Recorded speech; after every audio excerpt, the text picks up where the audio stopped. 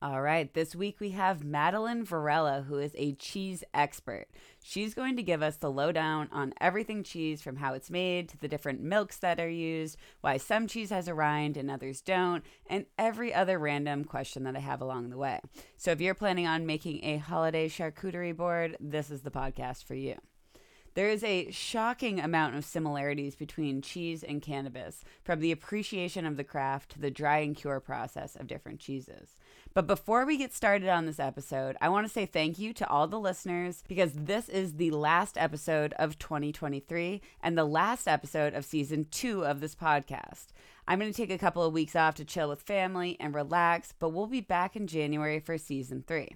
But seriously, thank you for helping rank this podcast consistently in the top 20 nature podcasts on Apple. Thank you for 65-star reviews, and thank you for taking the time to listen and learn with me. I love this community that we're building, and I'm super thankful for all of you. For anyone who is a patron of this podcast, I'm going to upload the next nap time episode with Dr. Miyabi Shields next Friday if you want to listen before season 3 gets started. I'm also going to pull the winner of a secret giveaway that I've been running.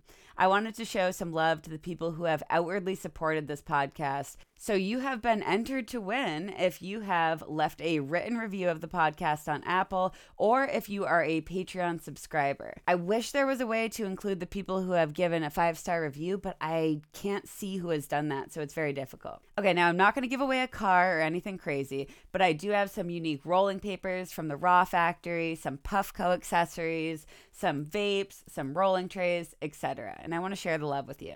Okay, if your name is called, I will contact you to see what your favorite consumption method is, and we will plan the prize accordingly. Okay, so we're going to go to our random number generator, and the number is 34. Now let's go to our Excel sheet.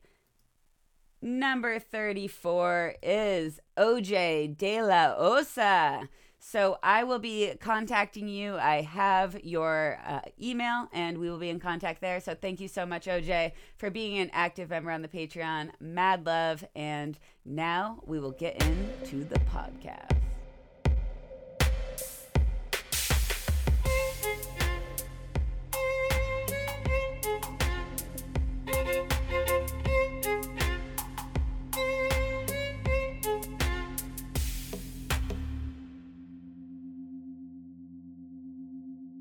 All right, cool. Well, welcome back to the Bioactive Podcast. Today, I am so excited because we have Madelyn on, and we're going to talk about cheese. So Madelyn is a cheesemonger and previously was a cheese maker. And now you make content that is on TikTok. I don't know if it's on other platforms as well, but it's really teaching people about cheese and all these different kinds of cheese and how to assess cheese. And I've definitely learned a lot. So I wanted to have you on the podcast so you could also teach everyone who listens to this podcast a little more about cheese, because I can guarantee you that Madelyn's going to teach you something today. So Madelyn, if you wouldn't mind just giving a little more of an introduction of what you do in the cheese world, and then we'll talk about, what started that love for cheese. Thank you. Yeah, I'm so excited to be here. So I'm a cheesemonger, which means I sell cheese.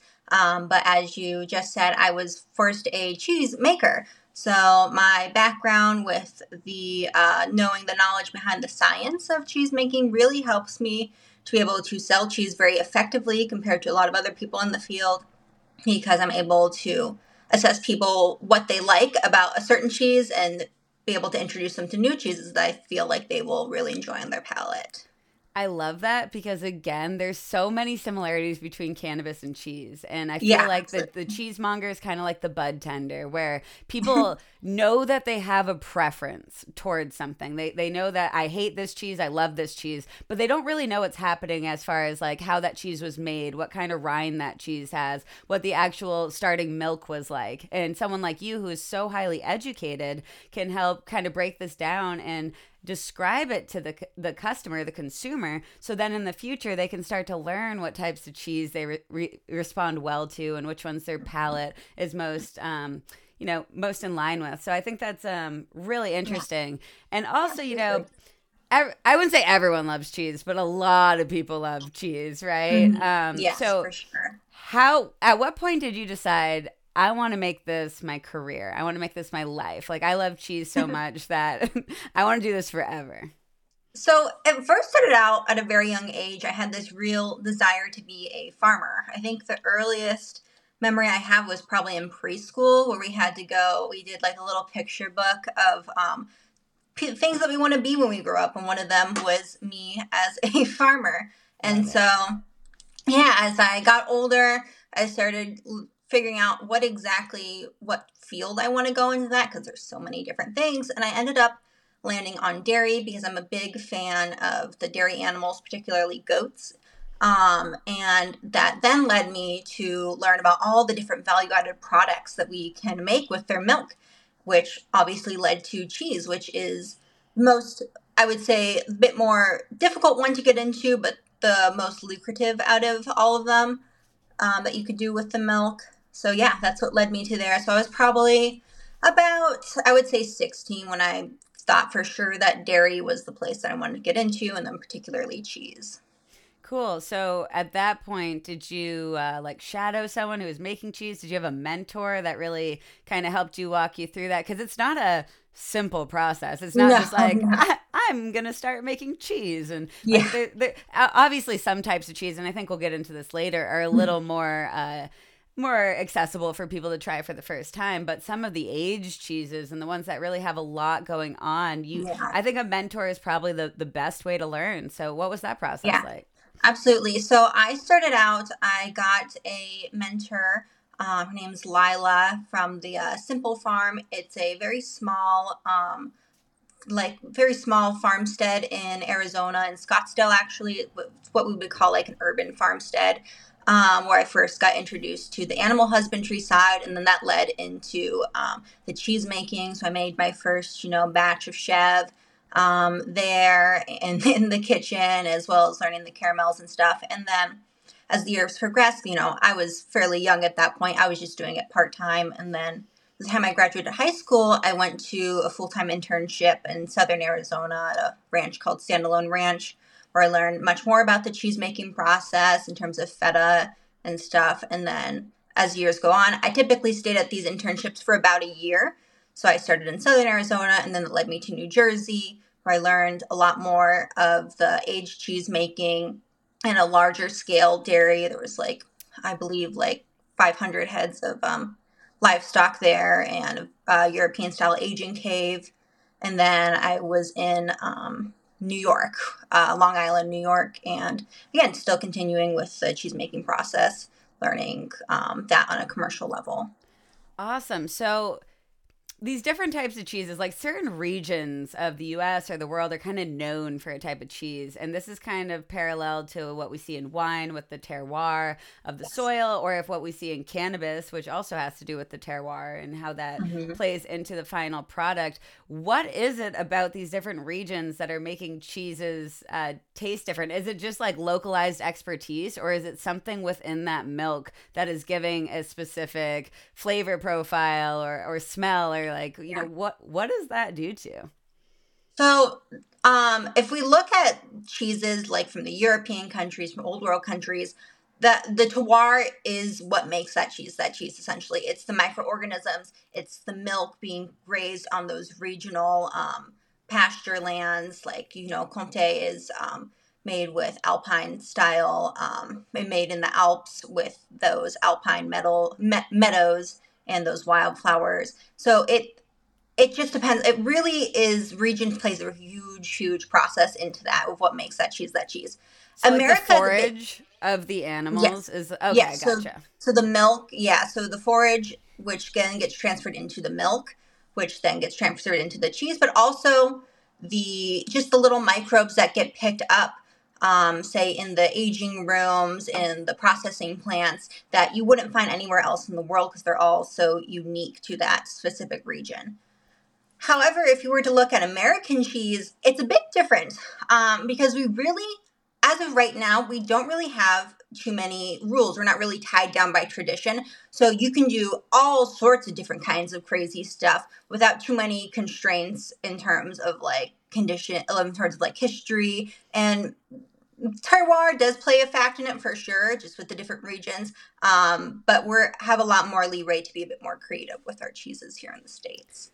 Cool. I have questions on creativity too, because as a scientist, I think we hold a lot of value in traditional ways of doing science or producing a final product, but we're always wondering about experimentation. And with cheese, oftentimes with aged cheeses, they're aging for like a year, maybe significantly more than that. So Mhm. experimentation must be really difficult because like Yeah. evaluating that final product, you can't just change variables every day and just hope to find what matters. It's like it's got to be like decades long to figure out the best Yeah. ways to age and cure these cheeses to perfection.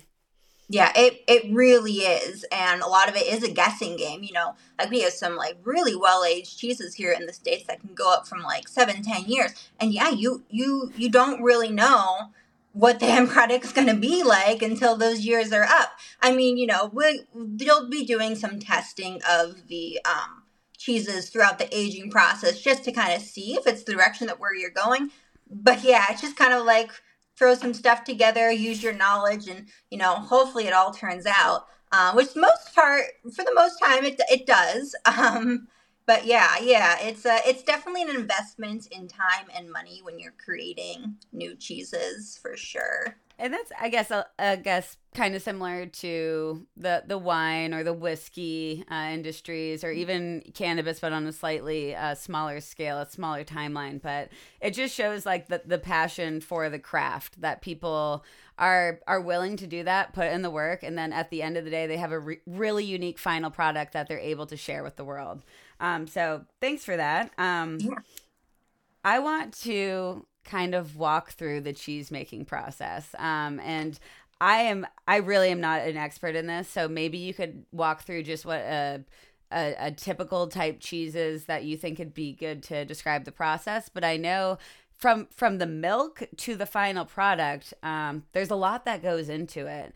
And yeah, a lot of this also has to do with microbes, so bacteria and fungi and how they play a role in that final product. Because as you were saying, the milk, whether it's from a sheep or a goat or a cow, that has its own kind of microbiota as well. But we do have to pasteurize that typically, right? Before we go into the cheese making. And then we introduce other microbes that might be more beneficial for the process. And then during the aging process, there's additional microbes. So yeah. if you could just like kind of walk myself and the listeners through this Sure, sure. process, it's a really beautiful process that brings in a lot of diversity. And I think it's really beautiful to know. So when we're eating cheese, we can appreciate all the work that goes into that.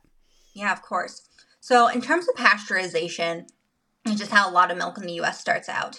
Um, a cheese aged, depending on the state, if a cheese is aged past 60 or 90 days, it does not necessarily legally have to be pasteurized because by that time, as it's aging, all of the potential harmful bacteria and things of that nature will, for the most part, die out.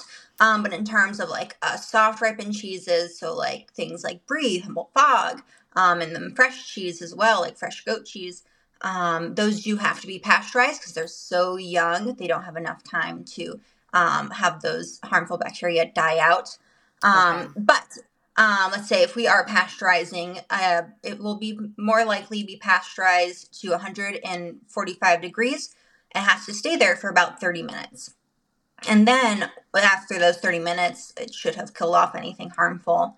And then we'll go and we'll bring that milk back down to, depending on the cheese, about 86 to 96 degrees, to where it will be warm enough but not too hot so we can add our culture, which are bacteria that will go and help acidify the milk and basically bring the milk back to life.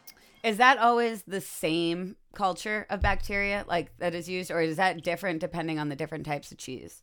So there's hundreds of different cultures that we can use. I guess Okay. the two groups that we can to be the easiest to understand is the mesophilic, which is cheeses that are made on a lower temp, so that don't need to be as high. So those are going to be like at the 89 degree range. And then we have thermophilic, which are going to be bacteria that will thrive in those warmer environments we see in like Parmesan and things like that.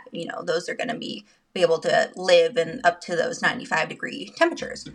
But yeah, Gotcha. there's a whole bunch of them. And so usually let those guys sit for about an hour for them to go, wake up, get everything going in there. And then we will go and we'll add our rennet, which is a enzyme. There's a couple different kinds. The most common kind are going to be animal rennet, which is a traditional rennet. That's actually where we got the whole idea of, adding rennet to cheese to help make cheese, because it's found in the lining of animal stomachs, particularly like young, calves and goats and like that.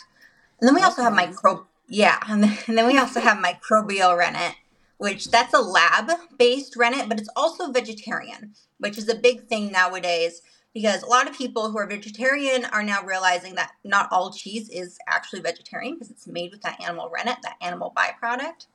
Um, so the microbial rennet is made in a lab. It's about like a fungus, essentially. It's from a fungi. Okay, cool. So that's a great replacement for Yes. vegetarians and allows them to eat cheese. And later we're also going to talk about lactose intolerant people, and there's some Hmm. cheeses that lactose intolerant people can eat too. So again, like these are things I think a lot of people don't know about cheese. There's vegan Yeah. cheese, right? But is that really cheese? Is that a mean Yeah, question to yeah. ask? I don't No, know. it's a bit sacrilegious to me in my personal belief. But hey, I don't cause too much shade to it. But yeah, Okay, we'll I call don't it cheese necessarily call it substitute. cheese. Okay, Yeah. cool. Um. So you have So your yeah. bacteria that are lowering the pH, and then you have your rennet, which is this enzyme from either a fungi or an animal source. And what is the rennet doing here?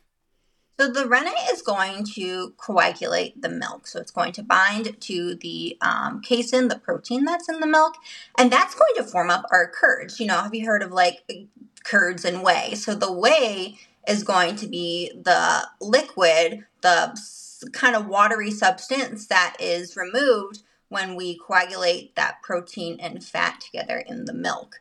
Are the Um, curds like if you get poutine in Canada and it's got cheese curds right on it, like that's the curd from this process right here, and yeah, that's yeah. So very similar. So those curds are, yes, it's the curd, but they've been cooked. oh, okay, okay, Which is what we see. It's basically when we cook a curd, a lot of it is going to be pressed into an aged cheese once it's cooked down. So those curds just haven't been pressed yet. But yeah, it's okay, that's cool, what it cool. is basically. Yeah. And is there a use for the whey, or is that discarded in the process? Is that kind of like a byproduct, or is there any way we can use that whey?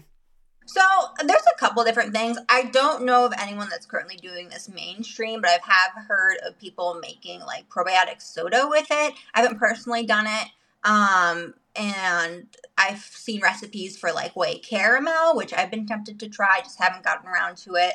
And then also ricotta traditionally was made with whey, cultured whey. Nowadays, it's typically either whole milk that they're making with it, or they'll add some cream in addition to the whey to bring up that flavor a bit. But yeah, Okay, cool, cool. there's ways to use it. It's I don't know of anyone that's necessarily using it on a commercial level yet. So yeah. Ways to use it. That's great. Okay, I will try to stop interrupting you, but from the curdling of the cheese, what happens next? Yeah, so then we would go and we would cut that big curd because right now it's just like one solid mass inside of our cheese vat.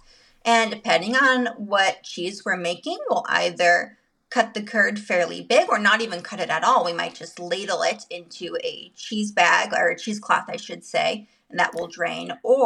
And those are like used for softer cheeses like cream cheese and chèvre. Oh, cool, cool. And is the Yeah. texture at this point like pudding? Is it like a Yeah, yeah, kind of okay. custardy. Yeah, I Custard, mean, depending okay. on like how long we've let it sit, yeah, it's kind of goopy and custardy, things like that. Okay. But yeah, so then we would go, if we're doing an aged cheese, something that's going to be stored for a long time in an aging room and pressed, we would go and we would cut those curds up fairly small, and then we would turn the heat up in the vat, which is where we've had all our milk and everything in, and we would go and heat that up and start to stir it, and that will cook the curds to a point where they're pretty squishy, but solid. Like you can hold in your hand. It's not going to like disintegrate as you would Okay. before it was being cooked. And then we would go and put it into a cheese mold. And we would then put that cheese mold into a thing called a cheese press, which commercially it's typically like a hydraulic press. You can fit a couple of wheels in there at a time. I will And share a video of this because I was watching them on YouTube and I'm yeah. like, I love watching this. You see so much moisture leaving it and then it comes out in this Mhm. like beautiful mold. Oh, Yeah. so cool looking. Yeah. But yeah, and then you would, depending on what you're doing with it, it will typically stay in there for a couple of hours. You'll probably flip it once or twice to make sure everything's even. And then once that's done, you basically have your young wheel of cheese. And at that point, you can go and you'll brine it or salt it and then put it into an aging room, where it will go and age. And, depending on your final results you're wanting, it can stay in there for a couple of months, a couple of weeks to several years. Yeah, depending on what you're So wanting. man, I have a lot of questions about the aging room because Yeah. again, this is kind of again a parallel to cannabis where we have, you have your flower, you harvest it, but then it's the dry and cure. That's the long part. That's really the science of what makes something a quality final product. And I think it's really similar with cheese. So you mentioned cheese caves earlier, and it's like on my bucket list in life to visit a cheese cave. Yeah. But that's more European, right? And now we have more of like modernized, cheese rooms, but they must produce different products because some of the beauty of that cheese cave is the moisture level, the unique microbes that might be in that cave. How do they replicate that sort of environment if you don't have a cave? Like if it's just Yes. in a room? Yeah. So we would go and we have like a system. Sometimes they're called coolbots. There's different types of machines that will go and we will, uh, how should I say, replicate the environment of a traditional cheese cave that had been blown into the side of the mountain and is a literal cave. And so that will adjust the temperature and the humidity. And by then, things just kind of follow. We don't necessarily know how, like this is a seemingly sterile environment, but somehow we have all these microbes and cheese mites start to take up residency in these places. And we don't necessarily know how they end up in there. It's Even most better. I likely, love that. I love that yeah, it's a mystery. yeah. I mean, there's still a lot of science going on behind it. We're starting to get a better idea. But yeah, I think a lot of it is just coming from the milk and from where the cheese is from, the boots that are being, coming from outside and trekking stuff in to go and flip the cheeses and whatnot. But yeah. Okay, cool. So during the aging process, let's just say we're in a cheese cave because it makes me happy in my head to think about that. Are these microbes that are present in the cave, is their purpose to build the rind, or are they like, going into the cheese and adding to the flavor, the color? Like really what's happening during that process? And do all cheese have, I know all cheese don't have rinds, but if a cheese doesn't have a rind and it's still going through this process, are those the ones that have to be dipped in wax? Or, how is that aging process different for these different types of cheeses and what is it doing? Yeah, sure, sure. So I guess let's start with my favorite natural rind. So natural rind is going to be hard aged cheese that's just going straight into an aging cave. We're not doing any wax. We're not putting anything on it other than brining it or rubbing it in a bunch of salt to help preserve it. And Okay. so while it's sitting in there, you're just exposing it to air. And over time, that air is going to start to form a crust. And that crust is going to start to host a bunch of microorganisms and the cheese mites. And so those help with the rind development as well as they start to help the flavor and then sometimes the color as well. But the flavor, I find natural rinds have the best, most complex flavor because they are basically a living thing at that point. All those little critters are helping to give it that complexity that you wouldn't find in a typical hard, like wax rind cheese. And the smell's complex too, which I think I love that part of it too. Like for me, like the stankier the cheese, the better. I Yeah. love really, really stanky cheeses. I Mhm. understand why not everyone does. But also just, do you always eat the rind? Is there any rinds you don't eat? I know a lot of people, when they have like a nice brie or something, will like scrape off the rind. I don't usually. I'll eat almost anything, Yeah. but I'd love your opinion on this too. So I technically you can eat any rind that is not made of wax. However, there's some that I don't necessarily like always suggest, like mimolette. That's a natural rind cheese, and it's fairly hard. It's very difficult to chew, but most other Okay. times you can eat it. I mean, hey, like sometimes people don't like the brie rinds. I personally love it. I encourage people to eat it, but if you don't like it, that's fine. You don't have to eat it. You know. Just wanted to make sure that they're okay to eat. Yes, yeah, Obviously, yeah, yeah, choose your preference, but for I just sure. wanted from an expert to say that it's okay to eat cheese fries. Yes, yeah, yeah. And basically, anything that's not waxed, you can eat. Whether it will taste that good, just depends on your preference.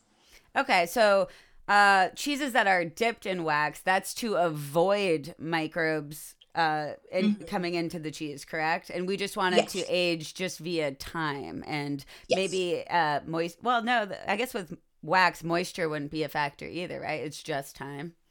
Yeah, so time, I mean, over time, the moisture will just like naturally disintegrate. It's still going to be fairly moist compared to your traditional, like hard, natural rind cheese. But yeah, that's meant to be a little bit easy.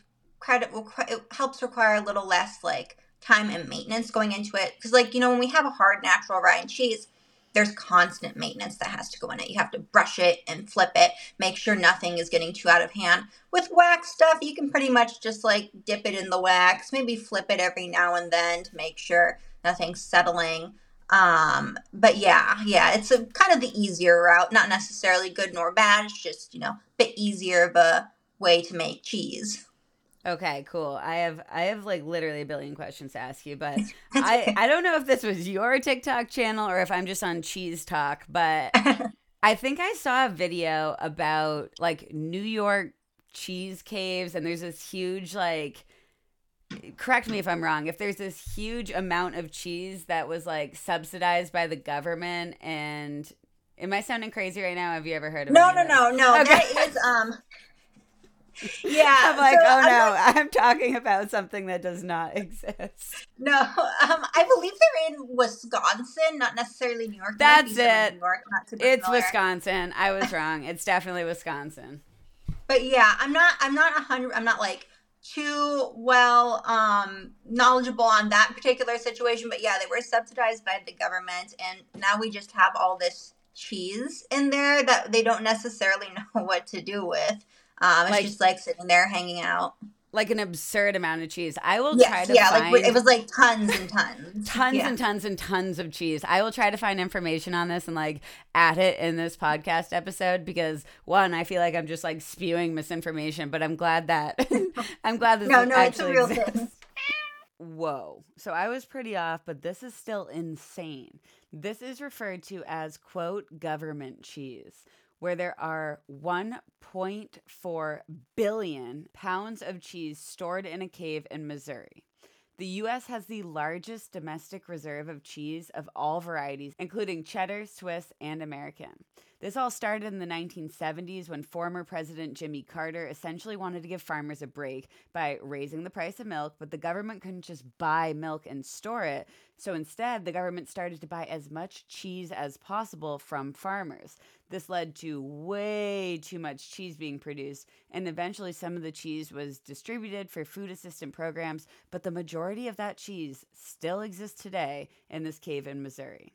Anyway, this rabbit hole goes a lot deeper than we can cover on this podcast, but I'm going to also attach a news article in the show notes if you want to learn more. Okay. We'll get back to talking about the actual cheese. But so my husband loves goat cheese because it's so sweet. He definitely has a sweet tooth, and I love goat cheese too, but I love all kinds of cheeses.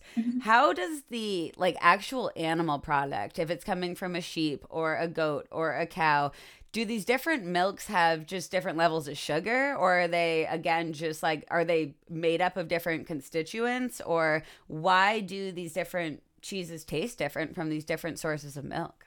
Yeah. So, in terms of sugar, the lactose, they're all relatively the same. But the the fat is a big differentiator between each milk, as well as the actual protein makeup. So I know you Okay. were mentioning goat milk. That protein is actually very similar to that of human milk. So it tends to be, people can attribute to be a little bit sweeter, Okay. very like thinner. It also, a lot of people who have, milk allergies in terms of specific protein allergy, they can eat goat's milk, because it's so similar to human's milk. It's much easier to digest. And Whoa, I did not know that. That is yeah, so yeah, informative for people who are sensitive to these yes. cheeses. Thank you. Yeah, and a lot of people attribute that protein allergy to just being lactose intolerant in general, and really it's fairly common for it just to be a protein problem that they have, not necessarily an allergy to the lactose, the sugar in the milk, because a goat's milk does contain a good amount of lactose in it. But yeah. And I feel like I have had like sheep's milk cheese too. Mm. But I don't remember. What is that flavor profile Oh, like? Is that more similar to one or the other, or unique in so itself? sheep's milk is pretty unique. I love sheep's milk. I first had it like straight sheep's milk when I was like 20, and I thought it was heavy cream because it's so rich in fat. It's going to have the Mm. highest butter fat content between goat and cow milk. It has like a 7% butter fat content, while goat and cow milk have between like a 4 and a 5%. So it's super rich and creamy, fairly sweet, a little floral. Yeah, it makes the perfect soft ripened cheeses as well as fresh cheeses. Pecorino Romano is also made with sheep's milk. But yeah, it's one of my favorite milks to work with. Oh man, okay, I gotta go. I live in New Hampshire, which is right next to Vermont, and I just saw Yeah. you make a video about one of your favorite cheeses that's in Vermont, and I'm like, okay, this Oh weekend yeah. I am taking a road trip, so I'm really excited about Sure. that. Um, so just some of the terminology we use that when I say we, I mean you use, and I'm trying to learn from you to use this terminology as well. You mentioned like Munster is a wash rind cheese. And for a lot of people, they don't like Munster because of that fact. So Hmm. when we're trying to really learn what cheeses we like, which ones we don't like, what are other like what is a wash rind cheese, and are there other categories that we can kind of disseminate for people that can help Yeah. them learn what cheeses they, or even like what cheeses you should try when you're trying to understand what cheeses you like? Sure, sure. Yeah. Okay, So cool. I find there to be like three main categories in terms of like rind and cheese. So natural rind is going to be your hard aged cheeses with that natural rind that was exposed to air. There's soft ripen or bloomy rinds, which are going to be like the breeze. Then there's wash rind. Wash rind is a pretty unique rind because technically it's a natural rind, but as it's aging in that aging room, it's being washed in a brine solution. And so it's not having that opportunity to dry out completely that we would see in like a harder natural rind cheese. And so that is going to open up an environment that is hospitable for these bacteria that cause that stinkiness, like you were saying. So in terms of like taleggio and Epoisse, those types of cheeses. And the interesting thing is a lot of these cheeses are going to have the same bacteria that lives on people. Most commonly, B linens is the bacteria, and that causes that stinky foot smell on people. So if whenever Whoa, you, I did yeah, not know that. So that's why yeah, some it's people pretty have such cool. like a repulsion to that Hmm. cheese cuz they Yeah, literally are associating with human stinky feet because it's the same yeah, bacteria. yeah. That's why you have a lot of people say, "Oh, this cheese smells like stinky feet." I'm like, well, technically, it's kind of made up of the same stuff that causes us to have stinky Is feet. is that because like the humans are making the cheese and leaving behind their bacteria, and it's integrating into the cheese making process? So sometimes it does just naturally pop up, but nowadays on a commercial level, we know what we want to achieve in that end product of cheese, so we can actually inoculate that bacteria into the brine solution. So as we're washing that cheese, that bacteria is getting on it with the brine solution.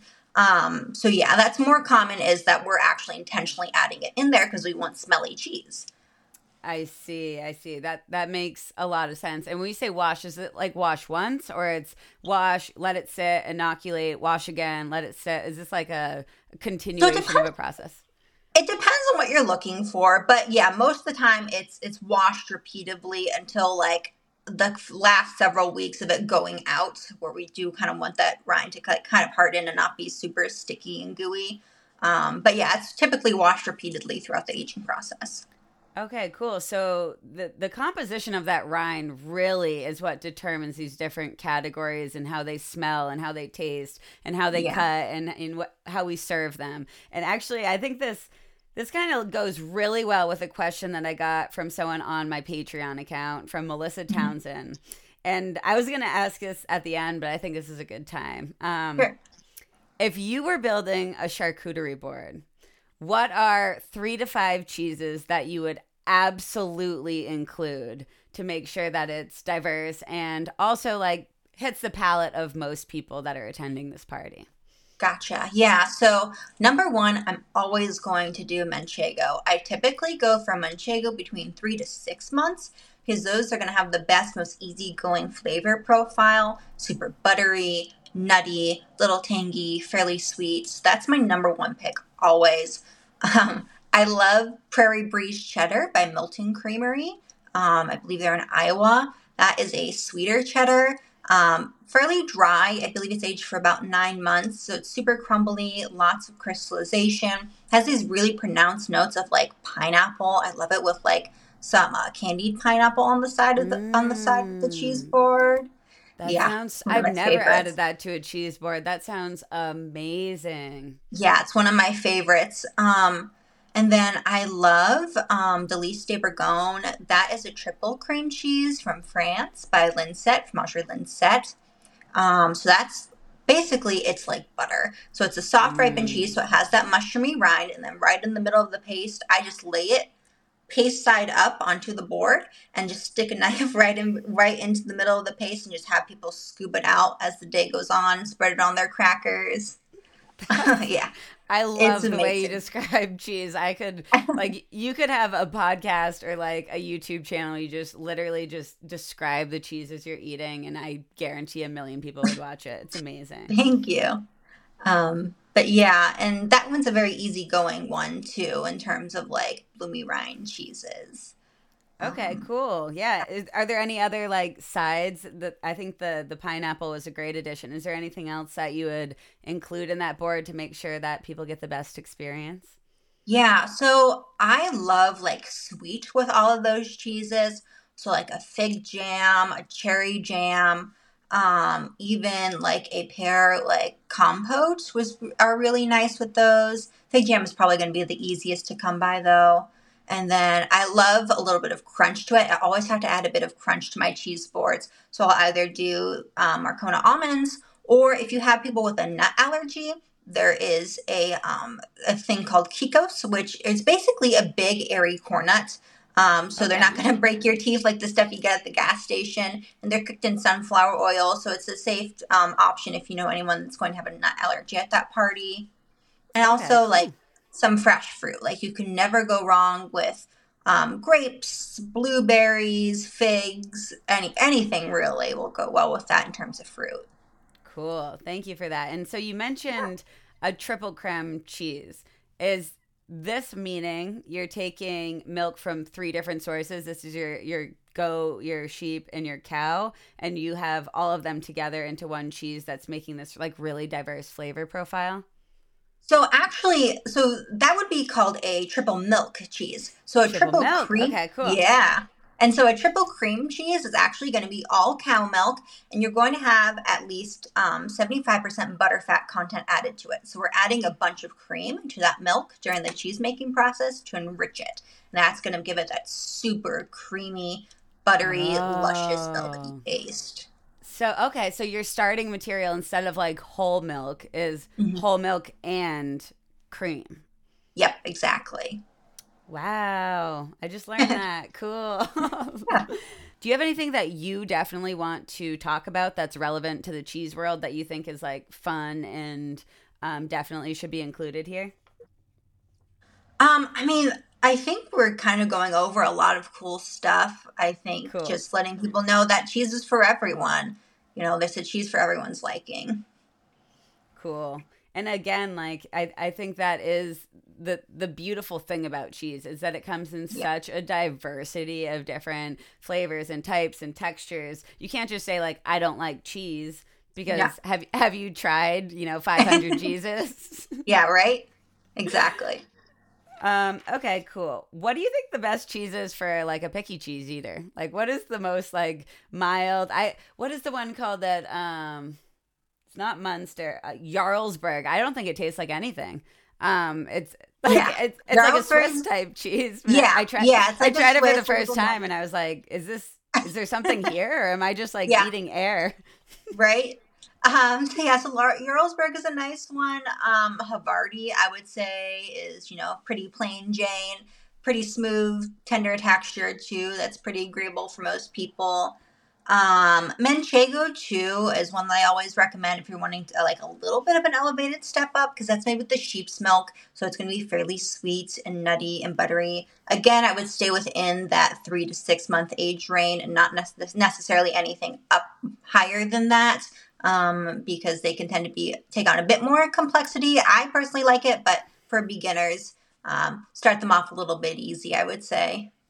Okay, cool. Do you ever judge cheeses like professionally at cheese events? Are you ever a judge? And I'm asking this specifically because, again, I love the way you describe it. And is there a process that goes into evaluating a cheese? Are you trying it in a certain way? Are you smelling it first? Are you eating it first? Are you pairing it with anything? Do you have a palate cleanser between cheeses? I'm just curious what like the judging is like because with a lot of natural products, whether it's other foods or whether it's cannabis or with other natural products, there's usually kind of a distinct process that goes into it. So I'm curious what that's like with cheese. Yeah. So I personally have never been a cheese judge for a competition yet. Hopefully one day. But I guess my process when I'm first tasting a cheese and personally judging it, I always start out with the smell. Smell is going to be your first thing that you're going to go with. It's basically the first thing you experience when you're eating something. As well as I also look at the appearance, like is it tender, is it smooth, is it a little bit coarse, is there crystallization in it? And then I go on and I actually taste the cheese and just let that go and sit in my mouth for a little bit.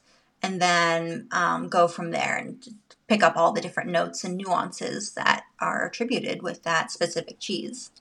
Do you find that your nose can typically detect what cheeses you're going to like the best? So in the cannabis world, we call this the nose, meaning if you smell a flower and it reacts really positively to your body, that means that you're probably going to like the feeling after consuming that flower because your body, your nose has over 400 different receptors in it and they are part of your body's immune system. Just your body has the same receptors. So the question is, when you smell a cheese and you say that smells absolutely amazing, do you typically find that those are the ones that react best on your taste palette as well?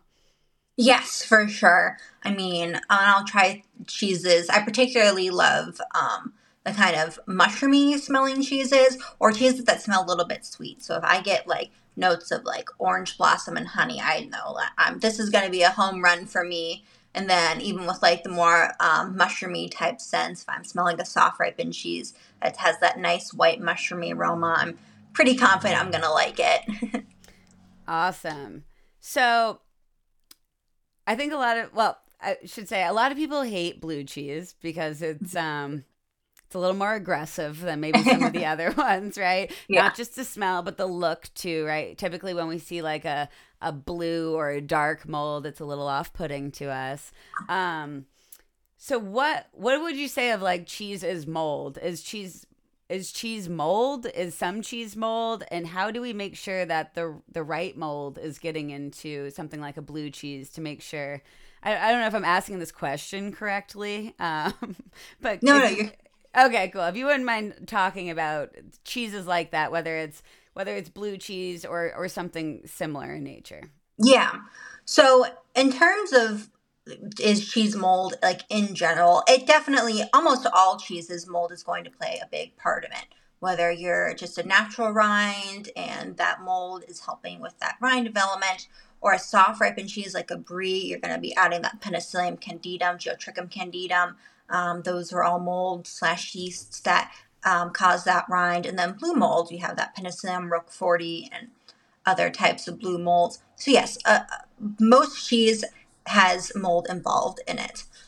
In terms of making sure we have the right mold going into it, I would say cheese made at a commercial level, whether you'd be a small mom and pop dairy or you're a big giant corporation that makes thousands of wheels, a week. We have in the U.S. we have some of the strictest regulations in terms of dairy and cheese in general. So I would never feel like uncomfortable eating a cheese that I know has come from a dairy here in the U.S. because it's so stringent. There's constant milk testings. That was my next question. Like, so if it's highly regulated, what kind of testing goes into cheese? Are they testing throughout the whole process? Are they testing the final product? Are they testing the starting material? Like, what's that like? And is that testing cost on the cheese manufacturer to pay for that testing, or is it the government kind of just comes in and these regulatory agencies are doing this as a due diligence? Yeah, so it's going to take place pretty much throughout the cheese making process with milk, with the raw actual milk. So, like, say when I was working on these farmstead dairies, we'd have our inspectors come and they just take milk right out of our cooling tanks before we even had a chance to pasteurize it. That's just been milk from the animal, as well as the pasteurized milk. And then, yes, they'll take samples of the final product of cheeses. In terms of is this paid for? Just from my experience, it had the state pays for all those testings. However, every dairy that I worked for and every dairy that I've ever talked to, they will pay for their own separate testing just in case. You never know what happens. Like, something can happen at those labs that the inspector takes them off, or they don't handle it properly. So you typically will pay for a second private testing. So, like, we sent all of our stuff when I was in New York. We would send our stuff off to Cornell and they would test it just in case if the state came back from like, hey, there's this, we can go and we can show them our test results and be like, something happened here. It may not necessarily be our problem. So it doesn't necessarily come out of the farmer's pocket, but it typically they'll do a backup test as well. Right. And I mean, I'm sure they want the best quality product Yes, they possibly can have. So that's just a Mm-hmm. cost that's part of the process. Yep. And you also just got me thinking about, testing the starting material again. And this kind of goes back to our conversation in the beginning. Is almost all cheese made from animals that are pasture raised because of that added taste that comes from the forage? Or have you noticed a difference in taste from animals that are pasture raised versus not pasture raised? Is that something that's detectable on the palate? Yeah, so for me, I'm pretty able to detect it pretty quickly, even just by the appearance of it. Whether even if it was beef from winter milk or summer milk, you can tell when an animal has been raised in the pasture because of the color. It's typically a more vibrant color. It's so not every not every animal that makes the cheese is going to be raised on pastoral lands. A lot of times, well, not a lot of times, I guess it's a bit of a generalization, but there is a good amount that are, fed dried hay and grain in different facilities. But I would say the best cheese comes from pasture raised animals. They're typically the most happy and the most have the best nutrition out of all of them. Awesome. Thanks. And you mentioned color. So if you go and you're choosing these different cheeses, you might see a Gouda that's like a dark orange or a cheddar that's a darker orange, where a lot of cheeses are that really light colored, yellow. Is the color always produced naturally during this process, or is color ever added during the process to kind of add in that visual appeal of the cheese? Is this different depending on region? What's that like? So it's just going to depend. Like in terms of cheddar, when we see like an orange cheddar, that is going to be added during the cheese making process. That Okay. is used with a natural color from the annatto seed, which is used in like cooking a lot, but that gives it that bright orange color. So it's not like red dye 40 or anything, at least with Right. like natural cheese. I can't speak for like craft singles or anything. I was gonna bring up Kraft singles earlier. I'm like, is this technically cheese or is this like not cheese? I'm not too sure about that one. But yeah, so when you have like bright orange colored cheeses like mimolette or cheddar, yeah, it's gonna have like that added coloring to it, but it's not a chemical. It's just like a natural extract from a plant. In terms of other cheeses, when you're looking at cheese, if it's a bright yellow or like have a yellowish color, that's going to be cheese that was made with milk from the summer month from pasture raised animals. If we Because of the beta carotene that they from the grass that they'll eat, and that beta carotene goes into their milk, and that then gets transferred into the cheese, which we get that bright yellow color.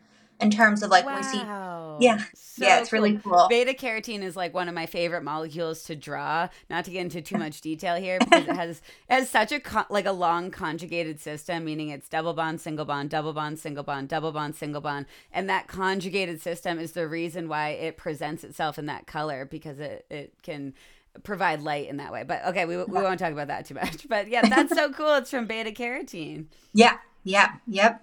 So yeah, and like going back to like the best milk comes from pasture raised animals. You can just see it in the cheese.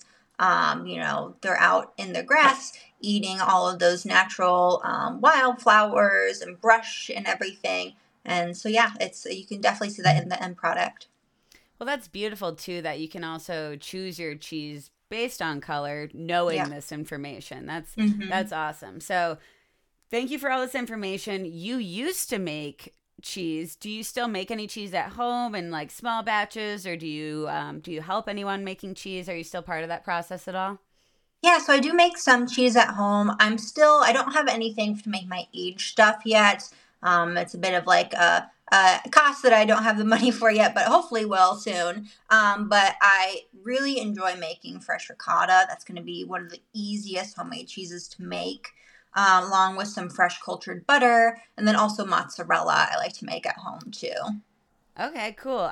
I know from just like watching other people that these are relatively easy to make, but if myself, I'm going to do this like this weekend, so that's why I'm saying people like myself. If people like myself wanted to do this, is this something you would just recommend like Googling or finding a YouTube video, or is there other resources for cheese making that you would recommend that you use, or do you produce any information on this to help people? So one of my favorite places to get like at home cheese recipes is going to be from New England Cheese Making Company online. They have really easy to follow recipes and like every single recipe you could ever imagine. And they still add more and more every year. So they're a really, really great resource, as well as like getting started with home cheese making. They have everything you'll need. They have all the cultures, the rennet, the different testing kits, the actual equipment to make the cheese at home. So that's my number one resource I always recommend to people if they're wanting to get into at home cheese making. Cool. And are you in New England, just out of curiosity? No, I'm actually in Cleveland. Cleveland. Okay, Mm. I'm in New England, so Okay.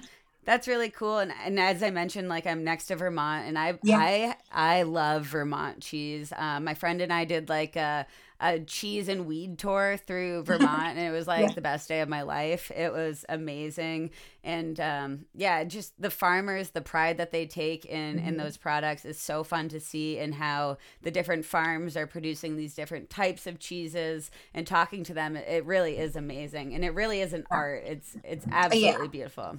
Absolutely. Yeah. And I think Vermont has some of the most wonderful artisanal cheese scenes that we have in the country currently, along with Maine as well. Cool. I'll have to check out some Maine cheese as well. I wonder if there's any caves around here, any cheese caves, because I'm trying There to very find well one. could be. Yeah. Yeah. I would Vermont look has up, to have them. They I'm have to have a sure. couple cheese caves. Yeah, for sure. I would think so. All right, cool. So I'm definitely gonna try to start making cheese, and I don't know if you know the answer to this, but do you know? Can you infuse cheese with different things? And I'm obviously my head's going to cannabis, but like let's say you wanted a rosemary infused cheese. Is this something that you could pretty easily do during the process? Because Cheese is fat loving, and Hmm. oftentimes these active compounds from plants are also fat loving. Yeah. So you'd think they would kind of mesh together pretty easily. Is this something you've seen? Yeah, so it's can be fairly easy to infuse very all sorts of different kinds of things into cheese. In terms of rosemary, the most common stuff we see is actually being rubbed onto the rind. Some of my Okay. favorite cheeses is Wild Rosemary by Goat Rodeo in Pennsylvania. They have a fantastic olive oil and dried rosemary rubbed cow and goat milk cheese. And yeah, so it's very easy. You can infuse mustard seeds, you can infuse different types of fruits into cheese.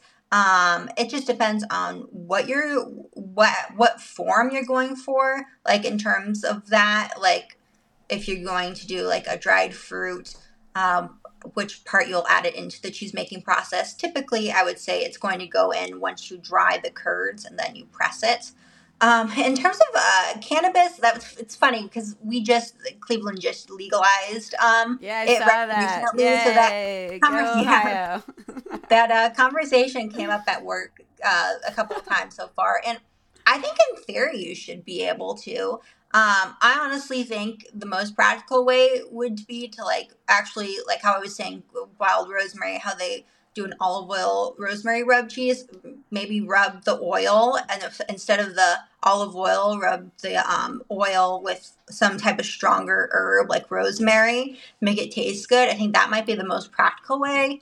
As of right now, I don't think anyone does that on a commercial level. Maybe some at home people do, but I'm just yeah, saying there's a market for it. And if that's something I your agree. I team agree. is trying to explore, like I can help you work on any of that too. But like there's a massive market for that, especially in like the craft world. Like Sure. craft cheese is such an important sector of the cheese industry, right? Like that's super unique, Hmm. super special, small batch. And same thing with cannabis. And people want that, really unique experience. So it could be a Yeah. really cool place to Yeah. expand. I agree. From things I get at work, I think there is definitely a market there for it, for sure. Maybe that'll be something I look at in the future. I hope you do. Let me know if you do. I'm just so interested. Okay. Absolutely. We're just going to wrap up with a few questions just about kind of looking forward in the future. And before I move on to these questions, is there anything else that you want to say about cheese and the importance of cheese and, what people should know about cheese before we kind of wrap up the episode?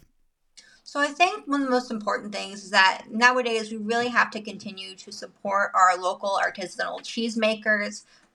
Go to your local cheese shop, specialty grocery stores. Look for that American-made cheese because with the pandemic, we saw a lot of closures in the artisanal cheese world, unfortunately. So just continue to support your local cheesemakers and cheesemongers here in the States. That's such a good point, and I didn't even think about the impact of the pandemic on Hmm. cheesemakers. So thank you for Yeah. bringing that up, and I'm sure all the cheesemakers appreciate you bringing that up too. Also, oftentimes these small artisanal cheeses made in America are also some of the best cheeses, so you Yes, also absolutely. benefit from it. For sure. Cool. So, what is your favorite thing about your job? And you can say it's eating cheese all day, or you can say something else. Yeah, that's definitely a big one. Just being able to try cheese from all over the world, like every day. But also, being able to talk to people about cheese. When people come up to our counter, just asking them, what do you like, what do you don't like in your cheese, and to be able to find the best cheese for them. And then a lot of times I have people come up sometimes the next day or the next week and say, man, you really helped me a lot with that. Like, I can't believe you just knew exactly what cheese I would want. That really makes me feel good. I bet it does. And you're also kind of building community too, not just with them coming to you and trusting you with that process, but then they take that cheese and they bring it to their friends and they say, I went to this wonderful cheesemonger and she taught me XYZ. Now everyone's learning about cheese and you sparked that interest and you Yeah, also gave them the time and the education to teach them about it instead of just saying, hey, this cheese is great. Most people love that. Like, try it out. Come back if you hate it. Whatever. sure. Yeah, for It's cool sure. that you take the time for that.